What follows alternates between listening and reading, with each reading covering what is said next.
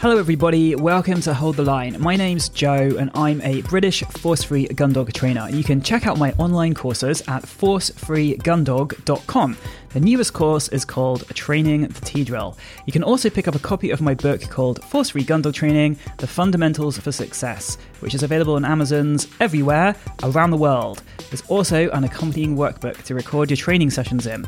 I'm currently working on a sequel to Force Free Gun Dog Training, and I hope it's going to be out maybe in about 6 months. We'll see. That's all for now. Let's get on with the show.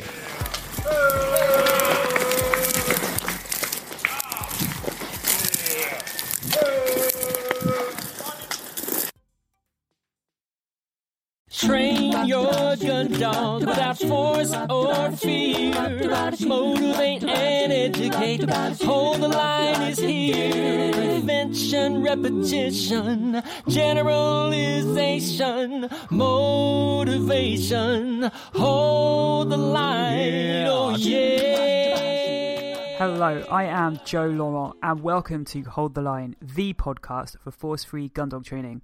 Hold the Line is committed to helping you train your dog to an advanced level using motivational methods and without the use of fear or pain. Thank you for tuning in, and please make sure you hit subscribe so you don't miss an episode. Hold the line. Hi everyone, I'm back. I know that loads of you have been eagerly awaiting the return of the podcast, and I can confirm that I'm alive. I feel as if I've been deep in a cave in some foreign country for a very long time, and I've emerged blinking into the light. I mean, the last time I looked at my diary, it seemed to be sometime in August, and suddenly it's November, so I don't really know where the time has gone, and I feel like I've been away somewhere in some strange world where time doesn't quite work in the same way. But anyway, I'm back, I'm here, and we've survived the puppies. We are absolutely exhausted, and the word exhausted doesn't quite capture the level of sheer knackeredness, if that's a word. So I know that people in common speech say to each other, oh, I'm really knackered, oh, I'm really tired, and they kind of just mean, oh, I need to go home and have a lie down. And this is like a whole different level of being knackered and exhausted. It's like a whole new world of exhaustion. Anyway, things are getting better now, getting back to normal. We've just got our keeper pup left, who we've called Fire, F-Y-R, and her mum, Moi. So I'm going to be talking about the whole experience of raising the puppies, I think, in various podcasts to come, because there have been lots of things, there always are lots of interesting things to come out of this.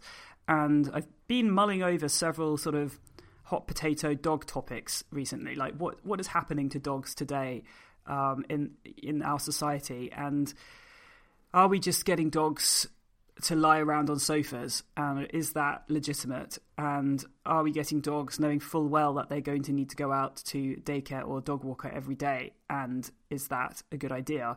And so on and so forth with those thoughts. But anyway, I'm going to come back to that probably in later episodes. For today, though, I just wanted to give you all some exciting news. So, are you ready? Exciting news, drum roll. Some of you may already know this, because if you've been following my Facebook page, you'll have already heard about this. But the book has been published. So, yes, my book, which is called Force Free Gun Dog Training, The Fundamentals for Success, is now available on Amazon. So you can find it on amazon.co.uk and on amazon.com. And if you're in Scandinavia, you want to order it from amazon.com. For some reason, it doesn't work if you order it from co.uk. So order it from .com if you're in Scandinavia. If you're in Australia, I am trying to figure out why the Australian store are not listing it yet. I am in conversation with Amazon about that, so hopefully we'll resolve that soon. But it's there. You can buy it. Yay! Go get it.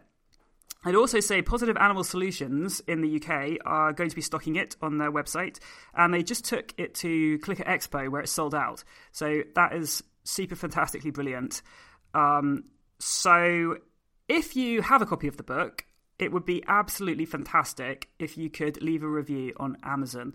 So I don't have like a huge marketing team behind me and, promo stuff going on. It's just me, and basically the Amazon reviews are really important. So if you have a copy of the book, and you can leave it anonymously as well, by the way, don't have to leave a name on your Amazon review.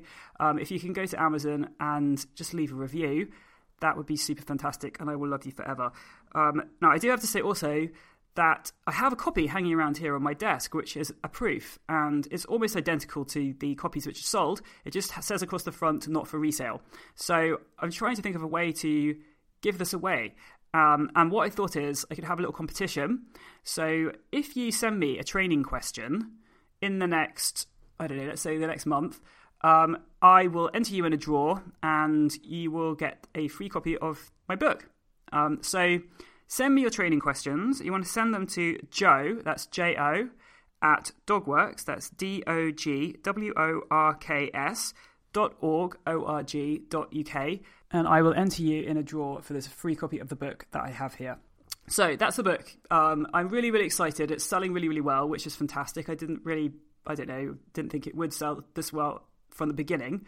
I thought it would be like a slow build-up, but it's doing really well.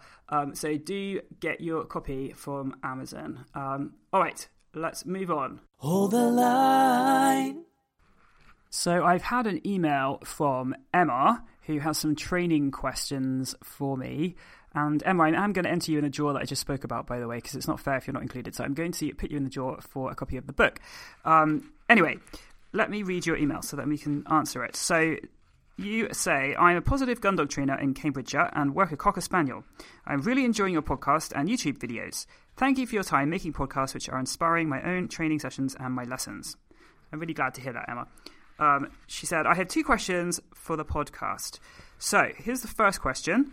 Earlier this year, an article titled, Doesn't Intermittent Reinforcement Create a Stronger Behaviour by Eileen and Dogs made me rethink the gambling analogy. Since, I've been inspired to take a vending machine approach to compete with real-world reinforcers in the countryside. For example, my rewards for check-ins are frequent, and I take an FR1 for recalls. But your discussion with Nick Benger over on his podcast about harnesses and uniform resonated with me because I know a pocket full of rewards or a bum bag and a clicker doesn't fit in with the expected norm of a shooting field either. I'd rather not stand out because of our kit while we're still in the training process. So what would your advice be to a positive gun dog handler heading out into the field? Would you reduce the frequency of reinforcement? Is there a strategy I could use to transfer the value onto the actual work to reduce the amount of food she receives when working? For example, the practical application of the PREMAC principle in our pre-season training sessions. So that was the first question. I'm going to just pause there and answer that question first, and then I'm going to go on to your second question in a minute. So to answer your first question, I'm just going to summarize what I think you're saying, because I think you haven't maybe said it explicitly and people listening may not understand what exactly it is.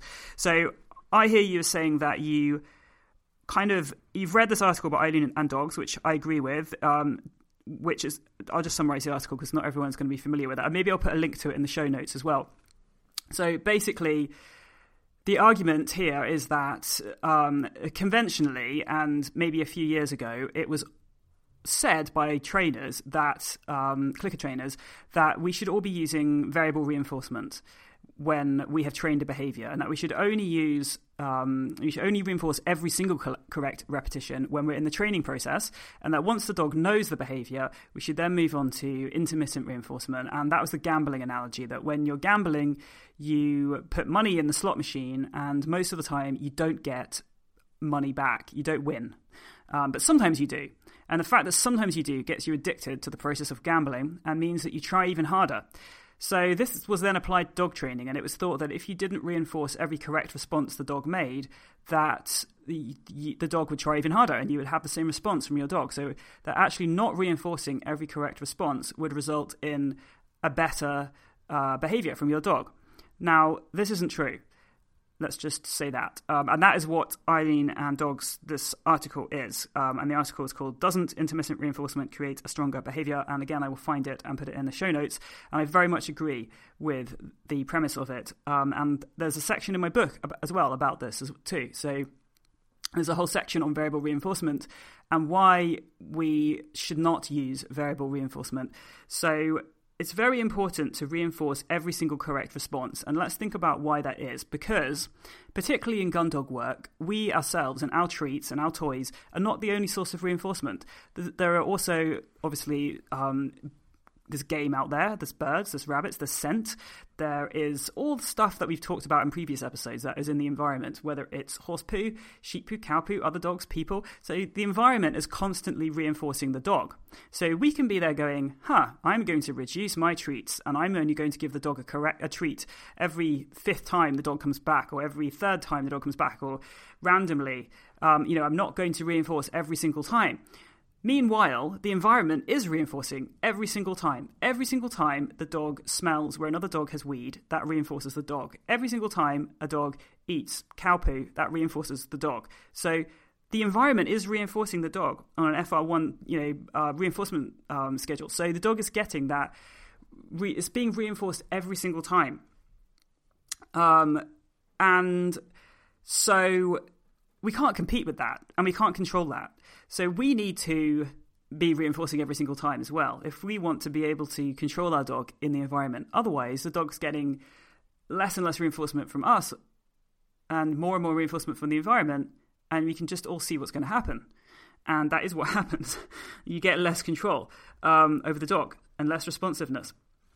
So the other thing I'd say is that the original research into variable reinforcement schedules was carried out in sort of laboratory conditions. So it was in Skinner boxes. It was in white boxes where there was nothing else in the box apart from the pigeon or the rat and the thing that was supposed to peck, or whatever it was that they were doing. There was nothing. There were no trees in the Skinner box. There was no urine from another rat. There was no, here's a little pot of free grain which you can get when you want to, as well as working for the grain which comes when you touch something or peck something. So there was nothing else there apart from the opportunity to earn a reinforcer by doing that behavior.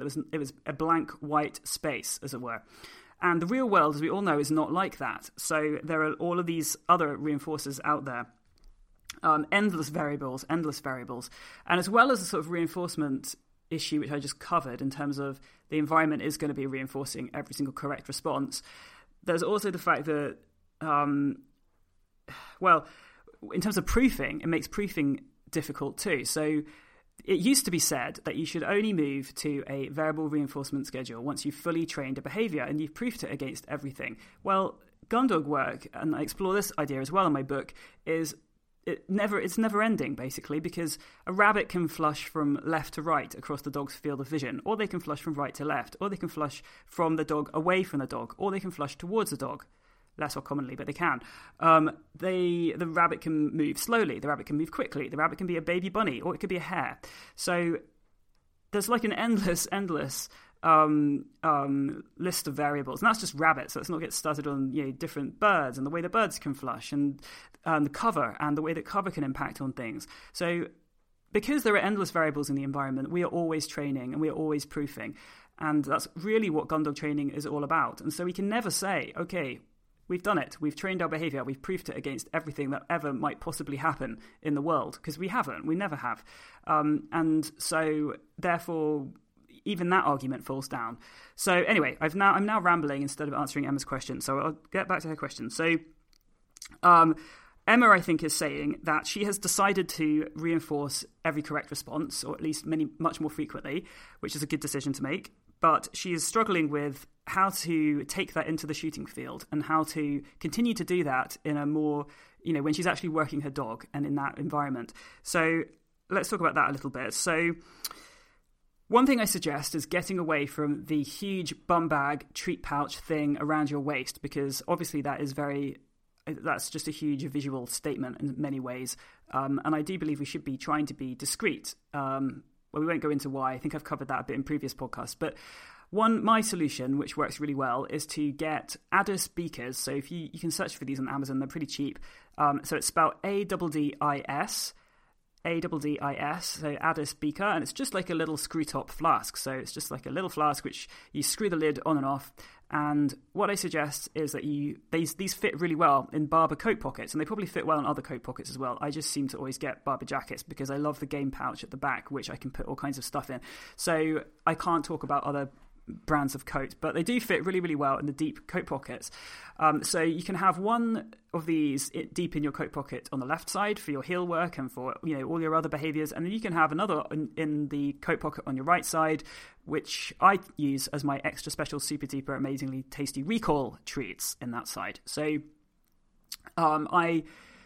you can't really see these from out. If you just look at a person with these two beakers in their pockets, you can't really see them. You might see a slight bulge in their coat pockets, but that's all you're going to see. So this is very subtle, unlike a big bum bag or something. And the clicker, again, you don't really need to use the clicker when you're working in the field. You should be able to use a verbal marker like yes or ace or something like that, and you should be able to say that quietly to the dog.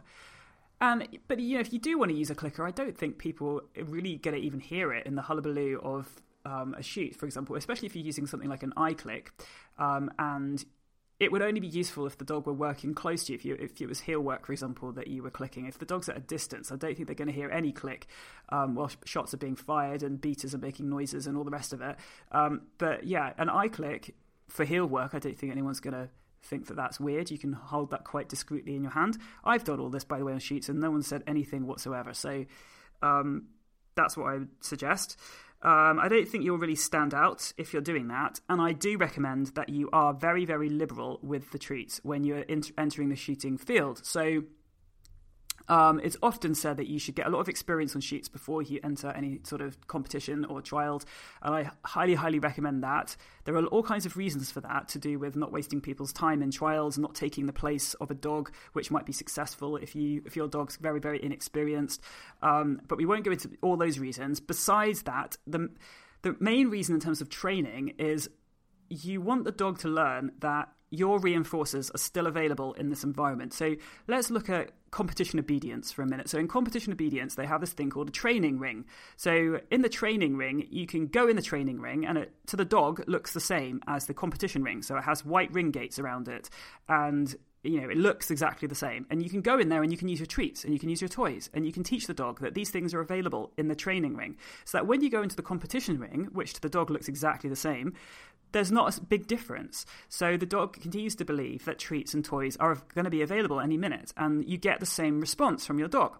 Now, if training rings didn't exist and you just had to go straight into the competition ring, the dog would often believe, you'd see the performance deteriorate. And actually you do see this in obedience often. So you see the dogs realize that treats and toys are not going to happen in this environment. And then you see their focus on the handler deteriorate often, and a lot of obedience training is focused on trying to work out why this is happening, trying to prevent it from happening, trying to teach the dog that this environment is the same as the environment where they were getting treats and toys, and trying to blur the sort of training environment into the competition environment so that the dog doesn't conclude that they're not going to get reinforced in the competition environment. Now, let's apply this to gun dog work. It's exactly the same. You don't want to be like, when you're out just yourself training your dog or with a couple of your mates, your dog gets liberal amounts of treats. But when you're out on a shoot and doing the real thing and the shot's being fired and there are strange people and strange dogs around in a new place,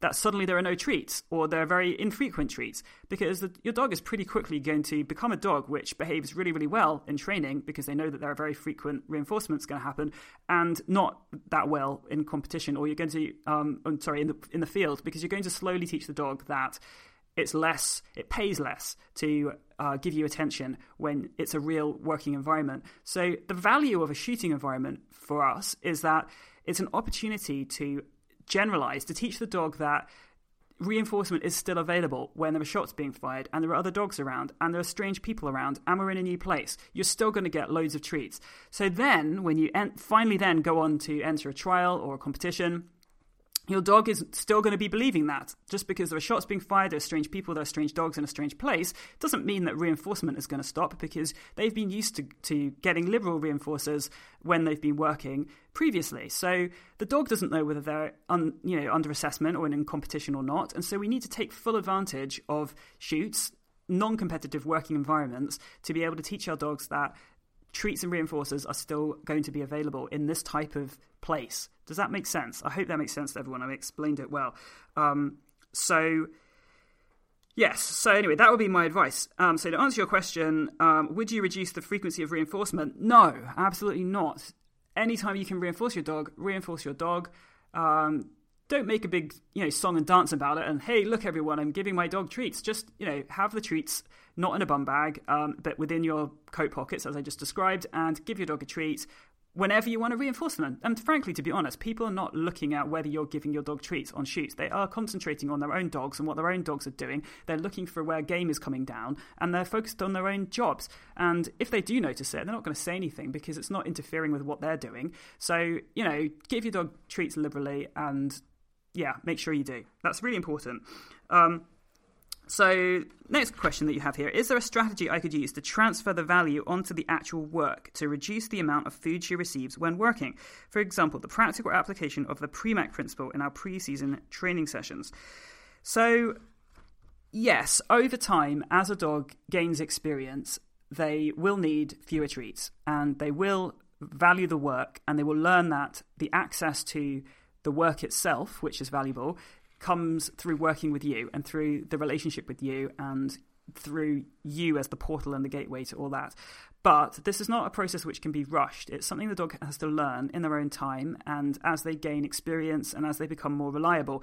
So it is something that happens, but it's not something that you consciously have to push or strive for or work on. If you just keep taking your dog into shooting environments and you keep liberally reinforcing all the correct behaviors that you like, what you'll notice is that your dog just needs less reinforcement for the same tasks. You'll just over time start to realize that you're giving less treats and the dog is still being really responsive.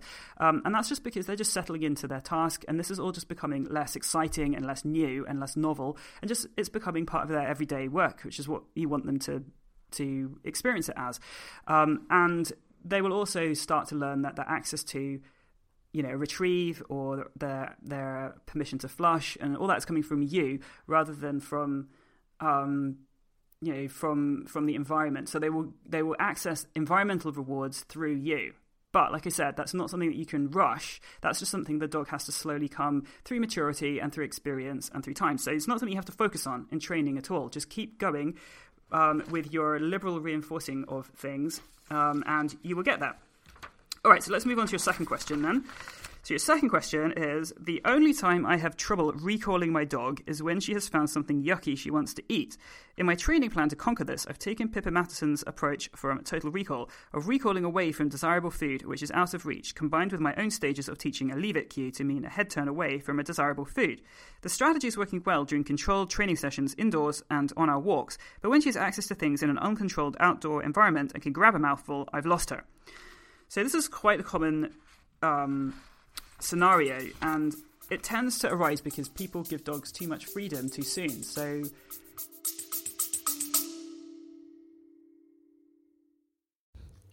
okay folks, it's time for a whistle pause.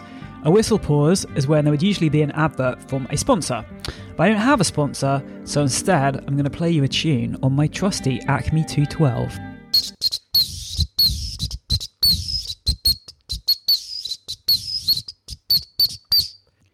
Now, the tune there is slightly hampered by the fact that the 212 is just one pitch, but I hope you can appreciate the rhythm. Now, the reason that we've got this beautiful whistle pause instead of an advert is because I don't get any funding for this podcast or sponsorship. I record it, edit it, upload it myself, and I pay for the server. I don't want to get a sponsor because then I have to promote whatever business is sponsoring me, and apart from the fact that I think that most dog products are bollocks, I would lose some of the independence and the freedom that I have at the moment to say whatever I want to say about whatever I want to say it about. But if you want to support me, and if you like this podcast, then there are some ways that you can support me, which will also benefit you, I hope. So you can check out the online courses I make, which you can find at forcefreegundog.com. And you can also check out my book, Force Free Gundog Training, and the accompanying workbook for it, which is a planner called The Workbook. You can get both of these from Amazon wherever you live in the world. So I really hope you can support me and check out some of this material. Anyway, that is the end of today's Whistle Pause. Let's get back to the show.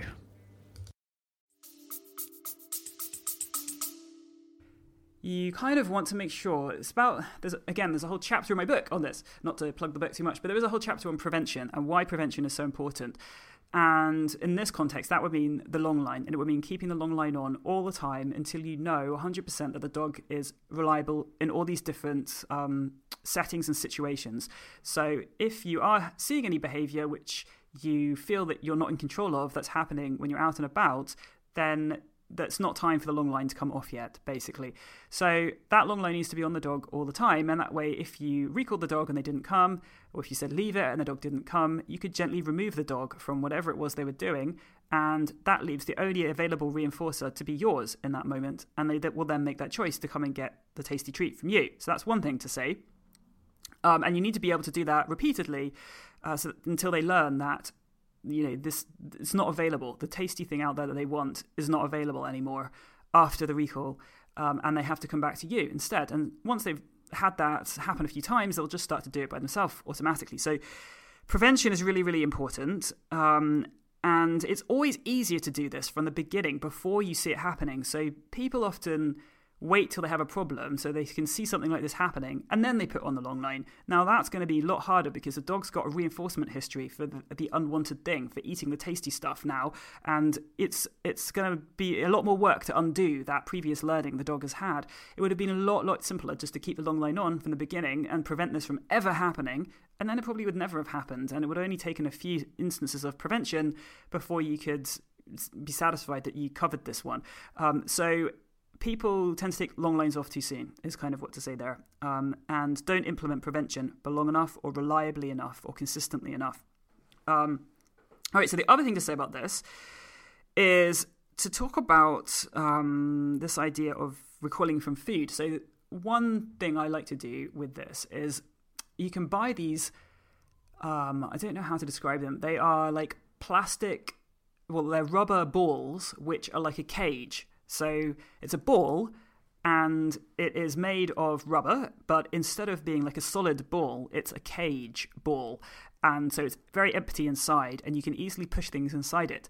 Now, I like these balls because what I do is I push a treat inside, which something like a big sort of piece of fish skin, for example, like that hard cooked fish skins that you can buy for dogs, or something similarly sized, like a big chunky tasty treat thing, and the dog can't eat that very quickly because it's inside the ball. So it gives you an opportunity to practice leave and drop and those kind of behaviors away from a food item without the dog just being able to eat it quickly, because the problem with practicing this around food is that the dog just eats it really quickly, and you can have someone dancing around the dog and tempting the dog with the food, and that's a valuable thing to do, but it's a step on from that to get rid of that other person who can then remove the food, and to have the food inside this kind of caged ball, which the dog has to decide to drop or leave to come away from. So that's one little step which I'd recommend that people do when they're trying to teach this behaviour. The other thing I'd say is that you want to practice this in the environment that you want it to work in. So it's all very well practicing it inside in your house and controlled training sessions indoors, as you said, or on walks where you've kind of, you've set it up and the dog can see that you've set it up. But it's a lot harder it's more important to make sure you're also practicing it in places where you want it to work and where it is an unexpected one-off occurrence. So this may involve some kind of setting things up in advance. So you may need to leave your dog in the car and go and plant something which you think is going to appeal to them. And then you want to make sure you've got your long line on to practice this with, your leave or your recall, and you might want to put the food inside one of those caged balls that I was talking about. But you basically want to get practicing this out in the environment where you want it to work, because dogs are very context specific, and whilst things can be working really, really well in the house, they're not going to recognize this necessarily in a new environment outdoors. So you need to kind of generalize it to that new environment. And you also need to make it, there's a big difference between a training session where you're there with your clicker and your treats and your dog knows it is, in capital letters, a training session, and when you're out and about with your dog and a one-off thing happens unexpectedly. That is a different situation, and we need to kind of set up those situations so that we can practice it. So another analogy in terms of gun dog training would be, it's the difference between putting a bird in a bird launcher to practice pointing and steadiness to flush, and the difference between doing that over and over repeatedly. So you do one and you walk the dog away, and you do it again, you walk the dog away. So doing that over and over repeatedly, and having the dog running around hunting a field, and there's one bird and one bird launcher there, then that's a one-off, sudden, different occurrence in a novel environment. And so you need to move away from concentrated sessions on one thing, and you need to make it be this one-off thing that happens, still in a controlled way that you are absolutely in control of, that can prevent the unwanted thing from happening, but it's just that the dog doesn't expect it. So the unexpected needs to be practiced, as it were. Next thing I'd say is you need to make sure that your reinforcer is really reinforcing. So people with recalls often don't use tasty enough stuff, and they think that, for example, cheese or, some sort of roast meat is tasty enough. And I always tell people to use something squishy and smelly and disgusting. So something like sardines, pate, gourmet wet dog food, smoked mackerel. Anything fishy is usually successful, and anything like pate or squidgy stuff like that is usually good as well. And the reason for that, I think, is that dogs taste it more. So dogs eat their treats so quickly, they're just down their throats before they've even experienced what they are. Whereas if you give them something soft and squishy and wet, it kind of explodes around their mouth and it makes a huge impression on them, and they really kind of value it a lot more. So make sure that your recall is being rewarded by something of that caliber, particularly if you want it to work against the stuff in the environment. You need to make sure that you have drilled it repeatedly as well. So not just doing it once or twice, but making sure that you can do it over and over. So really focusing on that thing. So someone in one of my classes the other day said that they were struggling with recalling their dog away when the dog would see a bird and the dog would just head off straight towards that bird. And if they didn't manage to grab the long line in time, the dog would be gone after the bird. So the thing to identify there is that our problem stimulus is the bird, and so let's isolate that and let's work that. Let's find somewhere where there are birds, which are not going to fly away instantly, but they're maybe going to just walk around and, do whatever birds do. And you're going to stand at a distance with your dog on the long line, holding the long line if necessary, to drill that recall over and over again until you have it working. Similarly, with one of my dogs, we had a problem with rabbits and wanting to chase rabbits and the recall around rabbits. So again, we went to places where rabbits would congregate at dawn and dusk, and we would just hang out there at a distance, watch the rabbits, and I would practice the recall over and over again in the presence of the rabbits. So it's no good sort of identifying that your dog has a problem and then just not working that problem. You have to work the problem, and you have to have done all the preliminary work first before you go. It's no point if you haven't drilled your recall enough, if you haven't done recalls away from food distractions, if you haven't done recalls away from the caged ball, for example, and so on and so forth. You can't just skip to drilling around rabbits. It's not going to work. But once you've done all that earlier stuff and you still identify that you have a problem with a particular thing, then you have to isolate that thing and go and work it. You can't just occasionally randomly run into it, because it will be a problem for you in that situation if you haven't drilled it repeatedly. So anyway, I hope some of that is useful in some way. I'm going to stop here for this week. It's just a little kind of getting back into the swing of things podcast this week. I hope that's been useful. And as I said before, if you send me your training questions, then I will enter you in a draw for this copy of the book that I have here on my desk. So you can email me your training questions at Joe, that's J-O, at dogworks, dogworks.org.uk. That's all for this week, everyone, and I will see you again next week. Hold